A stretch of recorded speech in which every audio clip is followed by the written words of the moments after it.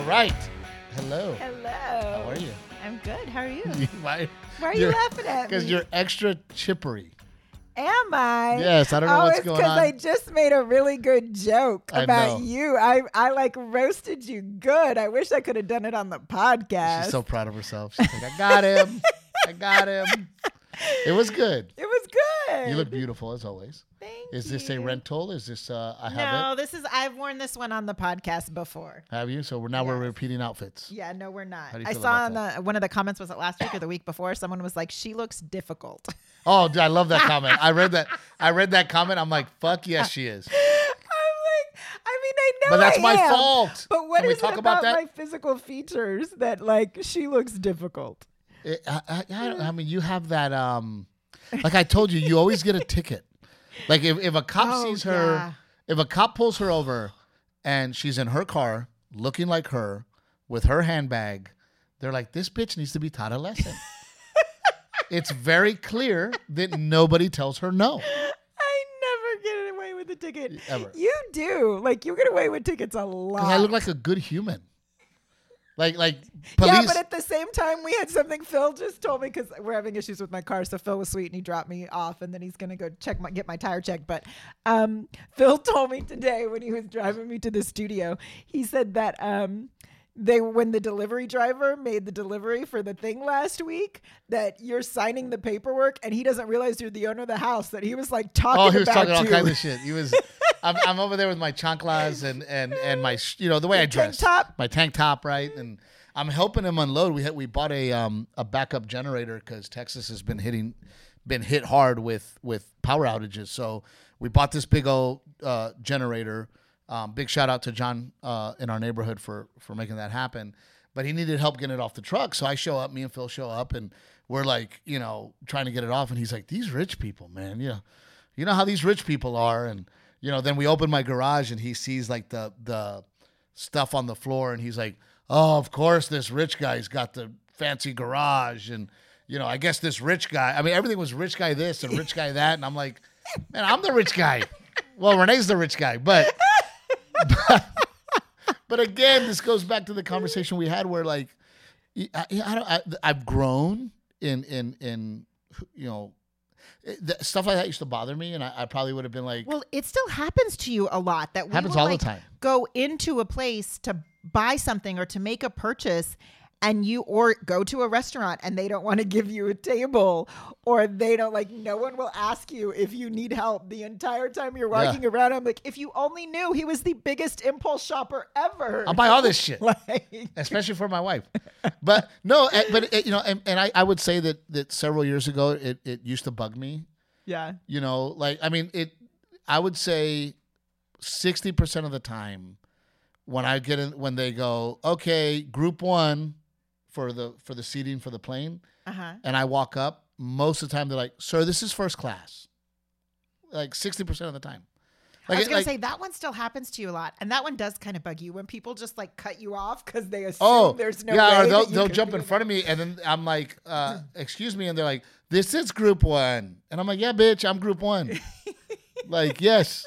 But I don't want to change that. Like, I don't think I ever want to be the guy that people go, oh, that looks difficult, like me. Yeah, I don't. It doesn't bother me. It used to bother me, and it used to bug me. And I went in to buy a cowboy hat, and I knew what I wanted, and I went in there and I go, can I see that hat? And the dude, and I always know because they give you this look. They give you they look at you up and down, like. They legit scan you. Yeah, and it was something I've always wanted. I wanted it. And I said, can I see it? And he goes, sir, do you know how much this hat is? And I go, yes, I'm aware. And he's like, okay, here it is. And then he told me the price. And I'm like, okay. And then I go, I'll take it. And he goes, sir, here's the price. I'm like, okay.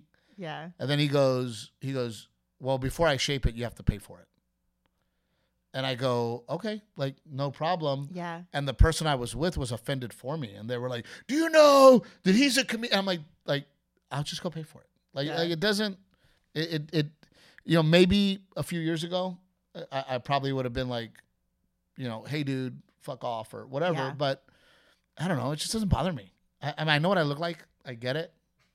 You know, as Adrian laughs, like I know what I look like. So, you know, and to be completely honest, and I think everybody does this, I judge people too.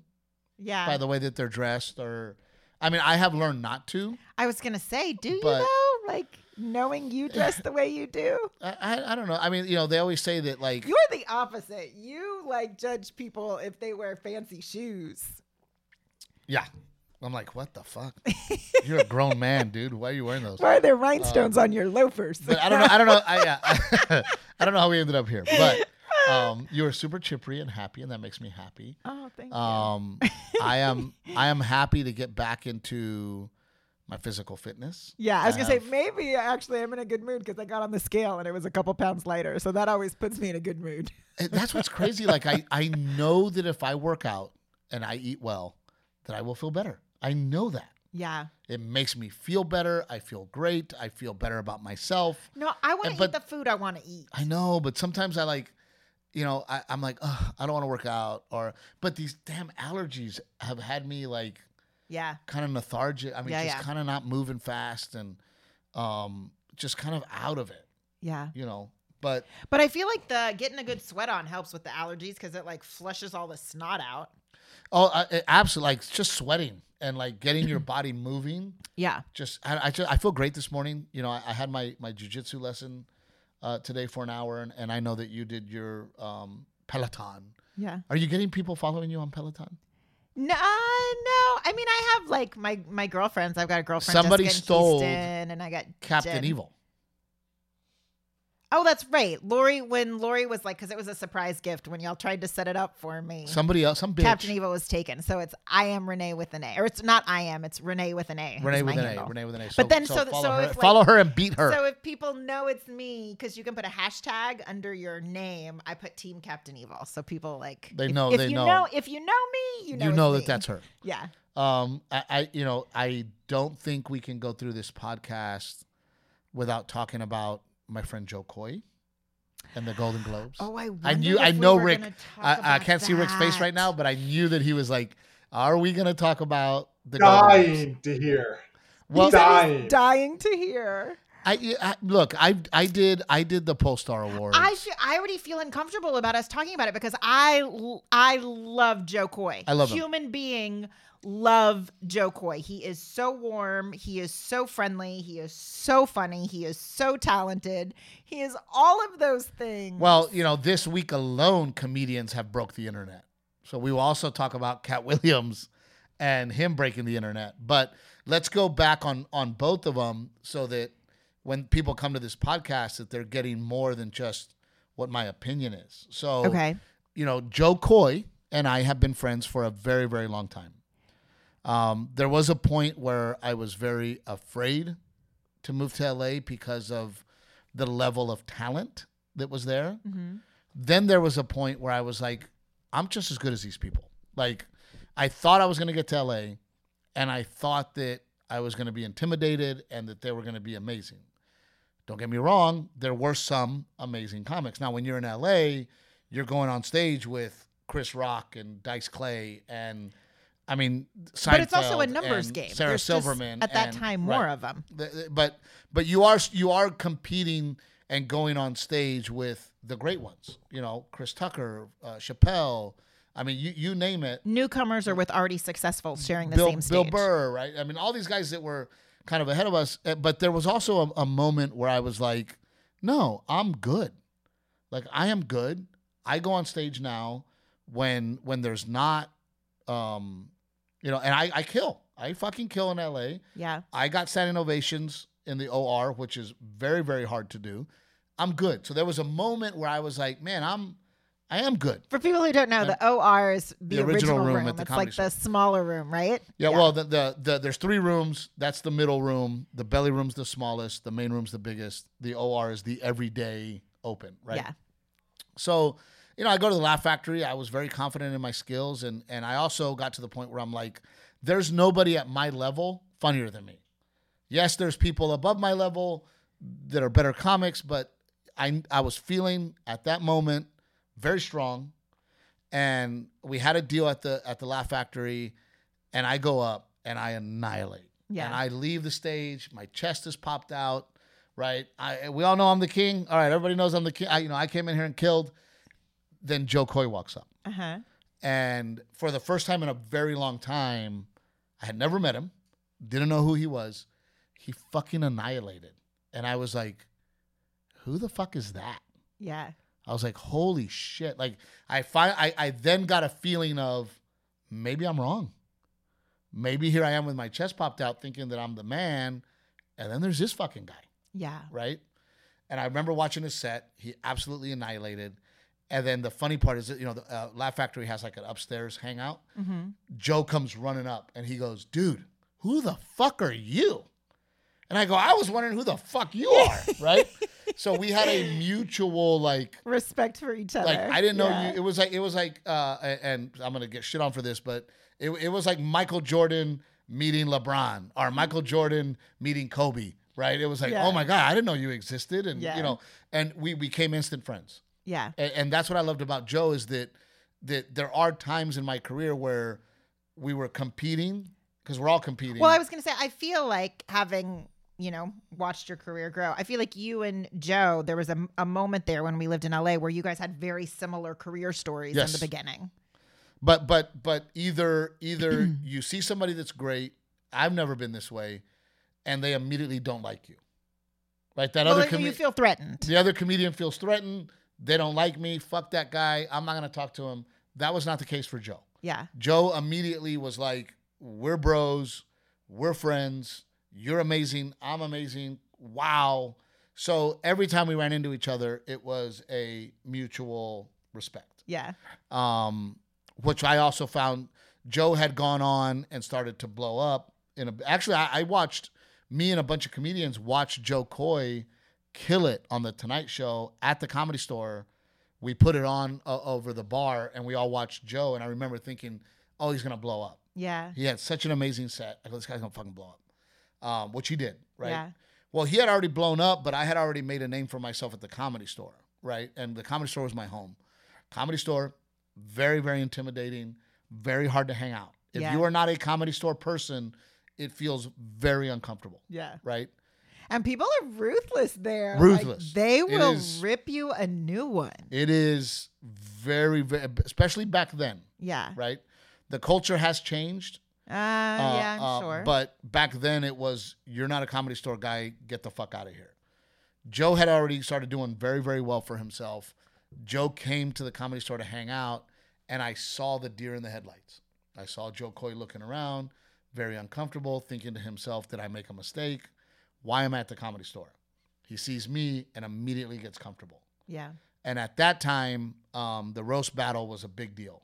And everybody was clamoring to hang out in the belly room to see the roast battle.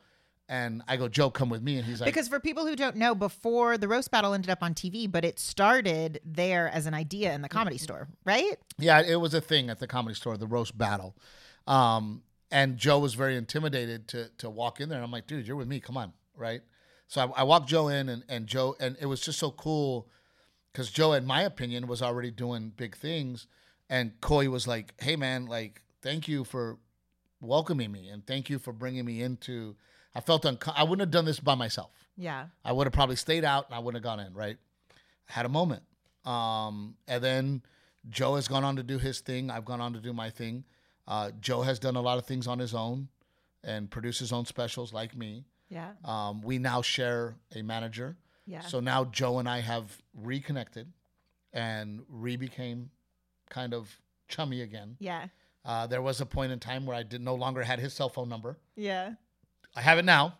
All right. I have to say one of my favorite things when we went to this past summer when we went to Gabriel Iglesias' birthday party, seeing you and Joe joke together and banter and just like giggle like two little kids was probably one of my highlights of the night. The two of you just like watching two very funny, talented guys riffing, go back and forth, making fun of people, and they were inside jokes too. Like that was the thing; they were such inside. I mean, we jokes. Had people. We had our little group of people that were at the bar with me and Joe Coy just freaking rolling on the ground, and Joe and that's another thing that Joe is a very. You hang out with some celebrities or some famous people or some big comedians where they have to control everything and they have to be the leader because they're the bigger comedian. Joe is not like that. Yeah. You know, me and Joe were back and forth. He respected me. I respected him. We're joking around. We're having a good time. I forgot about that, but that was a great. I mean, we probably spent an hour together drinking and just roasting everything and everybody. Yeah.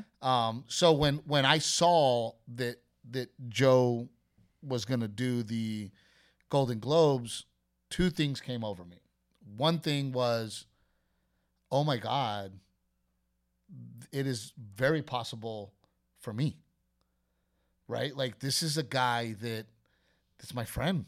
Yeah. This is a guy that has a very similar career path. This is a guy that I know very well. Right? And he's hosting the freaking Golden Globes. Yeah. That's my freaking friend. Yeah. I have a lot of acquaintances. I know Kevin Hart. I know Chappelle. I know all these people. Yeah. But not like I know Joe. Right? And the guys I just mentioned, they didn't come up with me. They weren't in the parking lot struggling with me. Yeah. They were already succeeding. So I had a feeling of like, wow. Oh, and we have the same manager. And we have the same publicist. Yeah. Like, holy shit, Joe Coy's doing the freaking Golden Globes. I was laughing because my mom texted me. She watched it, and my mom kind of has the pulse on the entertainment industry and what's happening. So she'll say, like, you guys need to watch this or turn the TV on right now or whatever. But mom started texting me, and her text started with, when Steve hosts an award show, he needs to. She's like sending a checklist. She's telling me what to do. But I had hosted the Polestar Awards, which is not publicized or not videotaped. Televised. Horrible experience. You didn't do horribly. I did okay. I was there. I did as good as Joe Coy did. And I mean, it's a completely different kind of show. And a couple of things that I saw. Number one, you know, I don't think they wrote to Joe's strengths. I don't think there was time to write. Yeah, I mean, because he said he got this job 10 days before it was filmed. So my question is, like, I want to know, I haven't heard, what is a typical timeline? How long does someone know they're hosting it? And isn't there usually, like, I feel like there's usually an announcement, like, you know, when they start making commercials for the Golden Globes or the Oscars, fast. Who the host is. Nobody wants to do it because it's scary now, right? Yeah. But to my point is that Joe is a lot like me, right? I do not do jokes, right? Now, you take somebody like Jimmy Kimmel, who has writers every single day. They write jokes for him. He goes out there and he reads his monologue, and he's good at that. They know how to write for him. They know his voice. But there's also something to the skill of being able to tell other people's jokes. Ah, I see what you're saying. Right. Okay. There's something to the skill of, hey, I'm going to write this joke about, you know, Rick or Adrian. Here's the joke, Steve. Tell it. Yeah, but it's not my joke, right? And I have to now tell it like a funny person. I'm not going to be able to tell it like a Jimmy Kimmel could. Or a Johnny Carson.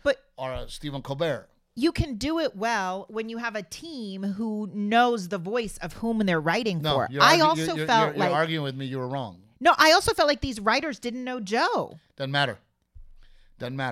I am somebody who writes things in my head, and I have to say them the way I say them. Yeah. And Joe is the same, right?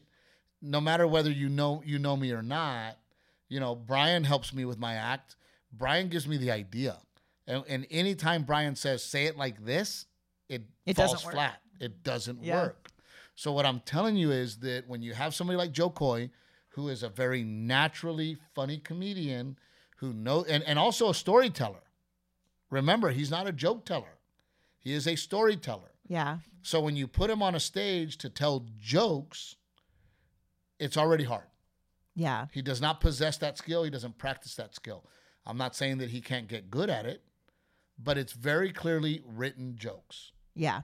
Right? And you could tell by the presenters that Joe was trying to nail it. Joe was trying to say the joke the way it was written. To hit the punchline. To be a team player, to show that he has the ability to do this. The other thing I will say is that, can Hollywood have a sense of humor? Can Hollywood, nobody gave him a friendly face when he walked out there. I feel like the only person I saw smiling, and they cut to her multiple times, was Sarah Silverman. And Martin Short. Yeah. The comics. But my thing is like, guys, you're performers. You already know how hard this is. Which, by the way, all of you actors that make movies and TV, nobody's there to judge you. And you can do it 25 times. They have no idea how hard it is to walk on stage and get a human reaction from people. And the fact that these are artists who didn't sympathize with that didn't at least go, man, I respect how hard this is. I'm going to smile. I'm going to give him a welcoming face. I'm going to clap when he asks to clap. Yeah. Right? So my thing is like, hey, Hollywood, you want to know why the general public in middle America doesn't like you? You're unlikable. You are unlikable. Yeah. Joe was up there trying. Joe was doing jokes that were written for him that were meant to be funny. I don't think he got political. He did not get egregious. He was not gross. No. He was not aggressive. But when they gave him absolutely nothing, it's like, guys, you know, Taylor Swift, I love her, man. I think she's amazing. She's an incredible talent. Taylor, can you smile? Can you give a thumbs up? Yeah. It wasn't a dick move. It wasn't an aggressive joke. It wasn't mean. Did I see that he apologized for the joke he made to Taylor? From what I saw, he basically was like, look, it wasn't a joke at Taylor. It was a joke about the NFL. Right? That's exactly what it was. That the NFL, shoots Taylor constantly at an NFL game. We're at the Golden Globes that is about her and a movie that she put out. We haven't cut to her once. Yeah. That was the joke. I thought they were very unfair with Joe. And I think that I sympathize with him because I know how hard it is to walk on stage and tell jokes. Shame on the general public for sitting there and shitting on Joe, because you go do it. Yeah. You get 10 days. You go up there. You make non-smiling people laugh on the spot with not your jokes. Good luck. Well, that's my question is if Joe knew 10 days before, how many other offers had they made out to other people? Because I think nowadays hosting an award show is a job nobody wants. I don't want it. Just like, because it was always Oscar so white, and it has just become hyper scrutinized, and I don't think there's a right way to do it. Had I hosted. Except Ricky Gervais. He's my favorite host. Had I hosted, I would have gone up there and I would have been all positive. Yeah. And I would have been like, oh my God, Kevin Costner's here. Give him a round of applause. I love every baseball movie. You blah, said, blah, he's blah. my crush. That's what you said. He's my crush. Taylor Swift and Travis Kelce together. What are they making? Superheroes, right? Superhero kids. That would be like Hulk, the Incredible Hulk having sex with Wonder Woman. What kind of superhero would they make? I would say I would do stuff like that. Robert De Niro, you've been the actor of our generation, but at some point, can you please step down because there's other generations? It would have been all positive. Yeah. Then to blow everybody's mind, I would have said, "Can we talk?"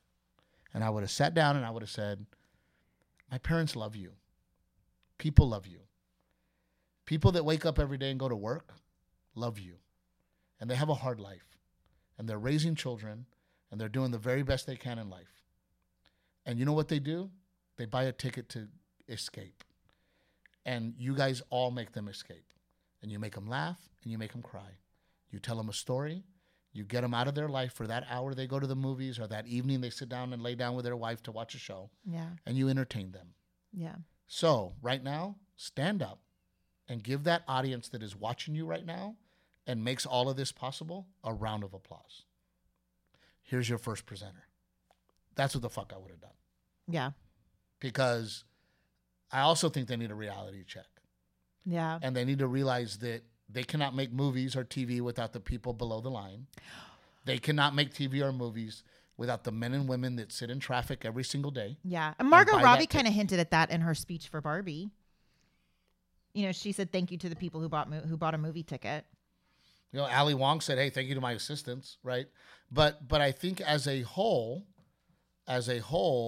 this celebrity royalty has forgotten that they do not exist without the working people of the world. Yeah. That they do not exist without the people below the line. You cannot make a movie or a TV show without the guy that sweeps. You cannot make a movie or a TV show without the guy that takes out the trash. You know, yet you walk around and you act like you're so woke and so all about diversity and you care about the human being, yet you're sitting at this award show not laughing, not having a sense of humor about yourself, when 99% of America would love to be sitting at that table. And if they were sitting at that table, they would be smiling and they would feel honored and they would be happy, so excited and so giddy to be sitting there at this award show with all these great talented people. Instead, you're sitting there with a bad attitude, without laughing, without smirking, like you're above us. Well, we are you, right? Yeah. We are the people that buy your tickets. My wife and I, we love going to a movie, getting away from the house, getting away from the kids, sitting down together, holding each other's hand, sharing popcorn, and leaving that movie talking about whether we enjoyed it, didn't enjoy it, liked it, didn't like it, what did we like. We enjoy that, but not if you're going to be smug. Oh, I mean, I hear you. I think the room in general could have had a better sense of humor, but I did see But that's what I would have done. Faces. I did see I would have who sat seemed down and excited to be reminded there. them. Yeah. I would have sat down and reminded them, hey, you're having a good time? Tell your face. Be appreciative. Those people that are watching you love you. Yeah. And hey, Kevin Costner, sometimes people buy a ticket because they love you. Not even because of the movie. Not even because of the trailer. When they hear Kevin Costner's in a movie, they buy a ticket because they love you. Yeah. Hey, Robert De Niro, they love you, man. Yeah. And they buy a ticket to see you act. Oh my God, did y'all see that clip? I don't really do TikTok, but the clip of Brie Larson, she's like doing an interview with E! News or Extra or something, and she sees J-Lo behind her, and J-Lo's coming up to do the next interview, and she like has an emotional reaction, like starts crying.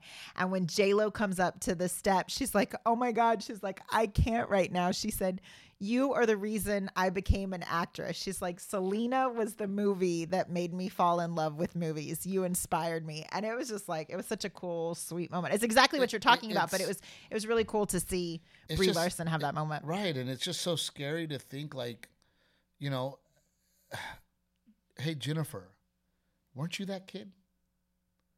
Weren't you that little girl, Jenny from the Bronx or the block? You know, weren't you that kid? Weren't you that little girl going, I want to make it? Yeah. Oh my God, I just want to be there. Right? And now because you've boned everybody in Hollywood. Oh, stop. It's no big deal. Stop. I mean, I don't know. And I just felt for Joe Coy. I thought he did the best he could. Yeah. I also think that if they were to let Joe Coy just riff and have a good time, and kind of be loose, I think he would have been better. Yeah, but you're on a major network and it's televised, so everything is pre-scripted. I don't think that he deserves any backlash. You know, you can say, well, you know, it wasn't that great. Okay, you can say that, but you know, to go after him and say, man, he sucked, or that he was the reason the show didn't do well or have poor ratings. Yeah, I'm like, no, the Golden Globes has been on a steady decline. With that being said, Rick, what are your thoughts of everything we just talked about? Yeah, like there's not a lot to unpack there.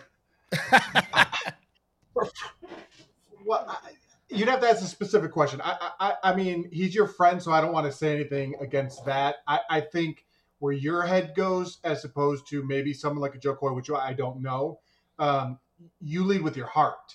And that's what I truly believe was missing, was heart. Yeah. It's okay to like, you know, to say something derogatory if there's heart behind it. But like, the first thing that he says about the Barbie movie, there was just no heart to it. Well, it was a terribly written joke.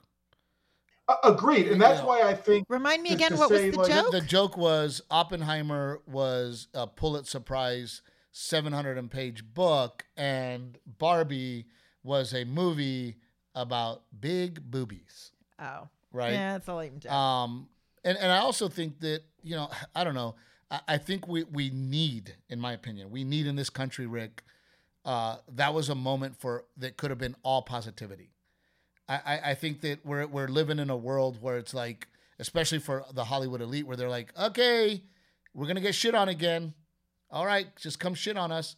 And I think that it could have been amazingly positive, where he could have said something like Oppenheimer was this, that, and the other. Yeah. And oh my God, what an amazing movie.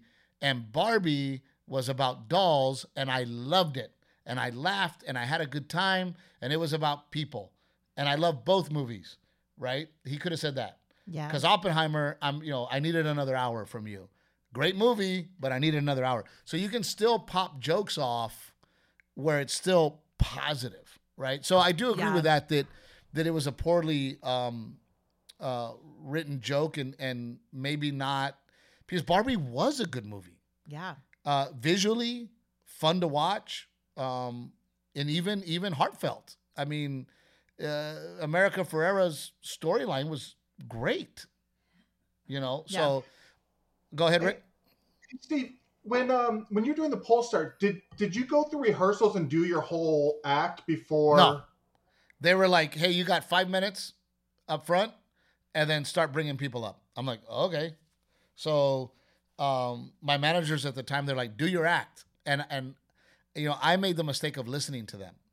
I should not have done my act, right? I should have gone out there but again, I'm glad I did the Polestar Awards that was not in front of the world, because if I ever do a show, like I said, I would approach it in a different way.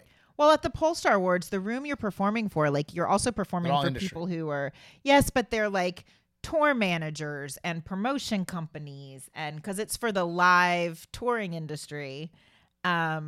So that's the room of people you're performing to. They don't care who Steve Trevino is or what your act is. You know, they want to get drunk. They want their award, and they want to go, right? It's an excuse to have a party. Yeah. Right. That's all it is. But, I do agree with you, Rick. And that's exactly what I'm saying, is that it did lack heart. It lacked the Joe Coy flavor that Joe Coy gives, because two things. I think number one, he thought, okay, here's an opportunity where if I kill it and do the right thing, I'll get to do it again. Yeah. Because if you go rogue, then they go, oh, he can't.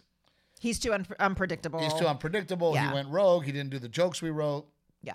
And yeah, for sure. And writers can be big babies too, right? Where the writers are like, you didn't do my joke, and I can't work with it. Why did you hire me to write if they're not going to do my joke? And so there's a lot of variables there. But yes, I do agree that I think it lacked that heart, because but I'm also all about positivity, right? I am a person that's about positivity. I shit on something with a smile, and then I come back and tell you why I shit on it and why I still love my wife, right? And and being a dad, someone or something, me. But I'm just using that as an example.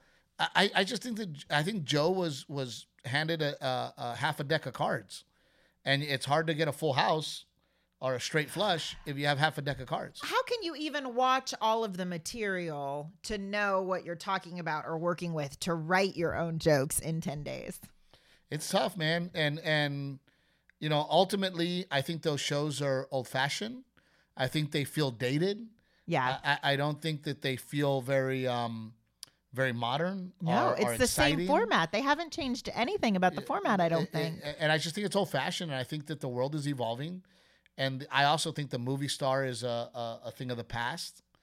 When you have things that are breaking the internet on YouTube, you ask yourself, man, do we need anything but free television? I mean, things are changing. And I really feel like that format and again, I mean this by no offense, because, I'm a fan of Scorsese and all that, but it's every award show is the same people. Yeah. It's here's Scorsese and his crew. Here's Will Ferrell. Here's what's his name? Jared Leto. It's the same. Here's Nick Cage. It's the same. Here's Ben Affleck. Here's Matt Damon. It's literally the same humans doing the same thing over and over and over again. Yeah. Right. And it's just getting old, and there needs to be some flavor to it and some excitement, and it's just it's like terrestrial radio. You ever listen to the radio nowadays and you're like, oh my God, like this feels so 1990.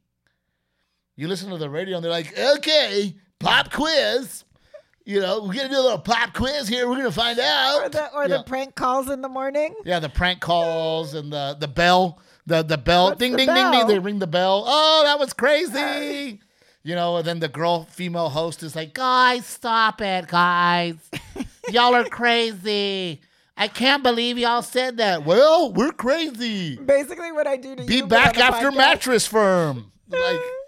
But it just feels, old fashioned. And when I listen to terrestrial radio, I go, ugh.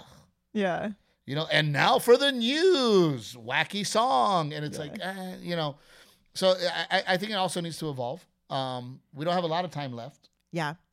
I don't want to take over everything. Is there anything that you had in mind to talk about? It is crunch time for the special. We are down to the final edit, sending it to color correcting and sound mixing. Rick, I have to explain to Renee sometimes because she's like, oh, you get so mad at me. We're driving home to go to my godson's birthday party. And then our godson? Our godson, but they wanted me. Our godson's birthday party, and Renee goes, hey. I'm the one who put the party on the calendar, so that's how you need to drive home for it. She goes, just so you know, like, I know you had this vision for the special. I think we're going to have to change it. I go, great. Do what you got to do. Okay. Are you sure that we can change it? Yeah, Renee, do what you got to do. Okay, but, you know, the shots that you wanted to do, they really didn't work, and I'm just letting you know that we're not going to be able. Renee, do what you got to do. Oh, my God, why are you yelling at me? And I'm like, how many times do I have to tell you? No, because I don't want to hear you tell me later, I told you I wanted it to look like this. I told you from the beginning I wanted cameras placed here because I was the one who like had the final say and had to give the okay of yes, this is where the cameras are going. I told her, I go, he said he will look. I go, wouldn't you get upset if I was like, hey, are you hungry? And you were like, yes, I'm hungry. Are you sure you're hungry? Yes, I'm sure you're hungry. I mean, come on. Are you sure for sure that you're hungry? I fucking told you 4 times. Listen, I just basically want to cover my ass. So if you do finally watch the special, which you probably won't because that's you a lot don't of ass ever to cover, watch though. I mean, let's be honest. Let's be honest. That's a lot of ass to cover. Shut up. I didn't but want I try you to every come night. back later and be like, Renee, I told you this is what I wanted. Because that's my job is to make sure that what gets put out there is your vision. My job is to do the stand-up, and you and Rick are the creators and directors and producers. And I some people are different. I believe in letting people do their job. And I didn't put you as a director because you're my wife. I did not put you as the director because you're my friend. Rick, I did not make Rick the producer because he's my buddy and we like to drink whiskey and we have a lot in common. No, I put the people in play that I believe in and I know, I trust, and are good at their job. Yeah. And I don't want to be that guy ever to Rick where I go to Rick and try to do his job. I can't. I don't produce. I don't understand any of it. And I don't direct. And I did not see it from the outside looking in. I was in. Yeah. So I trust you guys to do your jobs. And I also believe that being said, I think it looks really good. Well, I have been very successful because I trust people to do their jobs. Yeah. And their departments. So, and then very briefly, just, because I did say we would talk about it. Cat Williams broke the freaking internet. Holy shit. Like, I watched that interview. Cat is hilarious. I haven't seen it all. So, again, to do the same thing we did with Joe Coy. My first experience with Cat Williams. Uh-huh. We share a very good friend, Barry. Barry is a promoter out in the IE. Do I know Barry? Blackberry. I call him Blackberry. Black guy. Like the old phone. Yeah, like the old phone. Like, that's my Blackberry. He calls me Mexican Steve. But we're very good friends. We've been friends forever. He would put me on, he would promote all these black shows, and he'd always put me on them, and I loved it. I got to meet and become friends with all of those black great comics. I have pictures. He sent me a picture the other day of me and Tiffany Haddish on stage together that he had promoted. He was promoting a show for Cat Williams. I did not know who Cat Williams was. He wanted me to open. I said, no problem. It was at the Riverside Amphitheater. Yep. And I get there. I don't know who this guy is. And he says he's 5'5". Bullshit. I'm 5'5". He's smaller than me. You're 5'4.5". I'm 5'5". He's wearing the biggest belt buckle you've ever seen in your life. He has a female manager with him. There's maybe 100 people in an 1,800 seater. Oh, maybe 100. That's painful. Cat, to me, was the sweetest, kindest.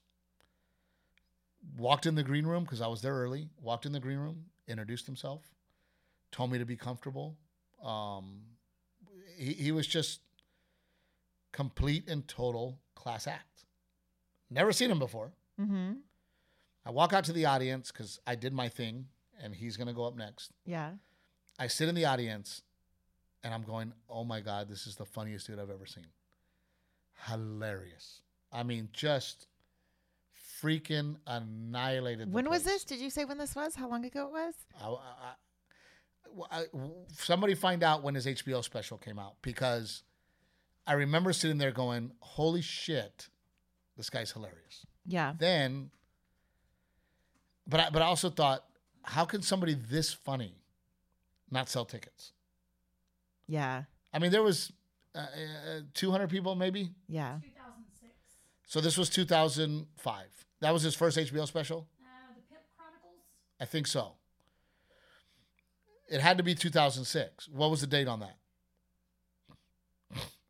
September 16th, 2006. September 16th, 2006. Okay.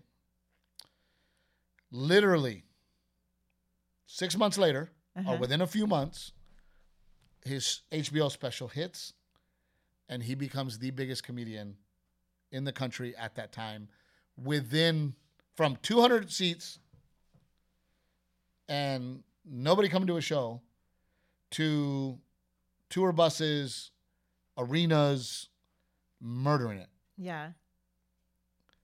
Ever since after that, I'd run into Cat, always a high five, always a hug. Or zero acknowledgement. Very weird.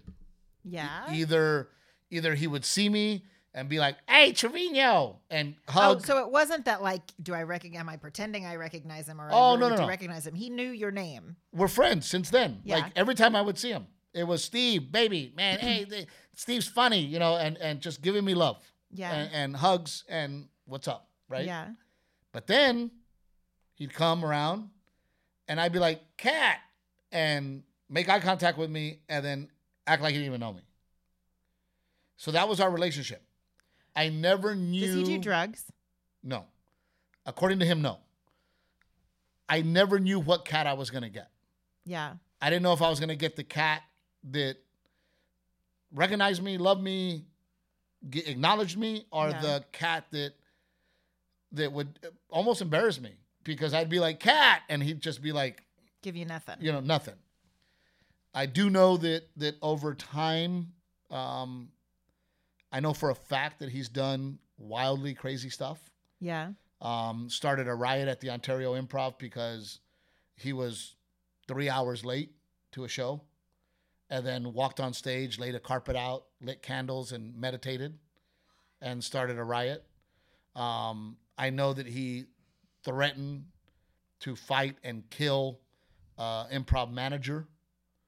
But I also know that he has been extremely generous. I know that he has handed comics hundreds of dollars just because he liked them.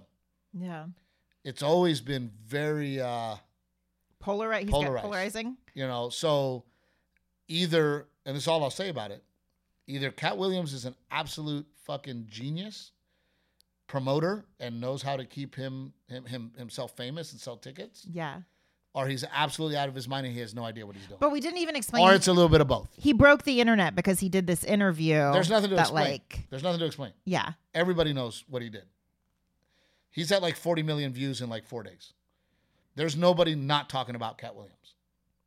So my take on it is... It's PR? Either he's absolutely genius and knows exactly what he's doing. Yeah. Or he's crazy, has no idea what he's doing, and his craziness continues to... Work, sell tickets. Yeah. Or he's a little bit of both. Yeah. And as somebody in the comedy world, I will say that a lot of the stuff he said was true. A lot of it. But some of it seems absurd. Some of it was absurd. So you take it however you want to take it. So then maybe he is a genius because by saying some absurd stuff, some of the true stuff that maybe people don't want out, they can still continue to complain that wasn't true, that it's absurd. All I know is that he shit on almost every major black comedian in the country, and every major black comedian in the country responded. You don't get much better press than that. I mean, it's pretty fucking genius. I wonder if other people were in on it. But I'm just letting my audience know here at Steve and Captain Evil podcast that my experience is either he absolutely loves me, acknowledges me, treats me like a king, or he completely ignores me and acts like he doesn't know me. So that's my experience with Cat. I'm glad that you guys joined us at this interview. I was going to do a whole interview about like calling out all the Looney Tunes, right? And be like, you don't know that Bugs Bunny dressed like a woman. They made him. He sold out.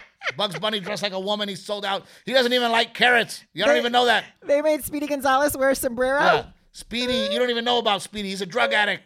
Speedy's a drug addict. You know? Yeah. Yosemite Sam, everybody thinks he's crazy, but they don't know. That mustache is fake. Yeah, that's a fake mustache. He had mustache implants. What's Up, Doc was stolen from Daffy Duck. Daffy was the one saying, "What's up, Doc?" And then, of course, Bugs Bunny wanted to be the star, so Bugs Bunny stole "What's up, Doc?" You got to film it. Anyway, we got to give it up to our sponsors, of course, Aztec Chevrolet, Aztec Ford and Goliad, Uvalde Chevrolet. Give them a chance. Give them an opportunity. They're absolutely amazing. Pick Cherries. Download the app. It's a fun social media app for podcasting. Old Salt Coffee, Trevino 10. That'll get you going. We absolutely love you guys. Raul Western Wear, please give us a chance. You'll love Raul. I'm trying to think that's it. And our friends at Rebecca Creek, we love you. Steve Trevino here. Thanks, guys. Stay black.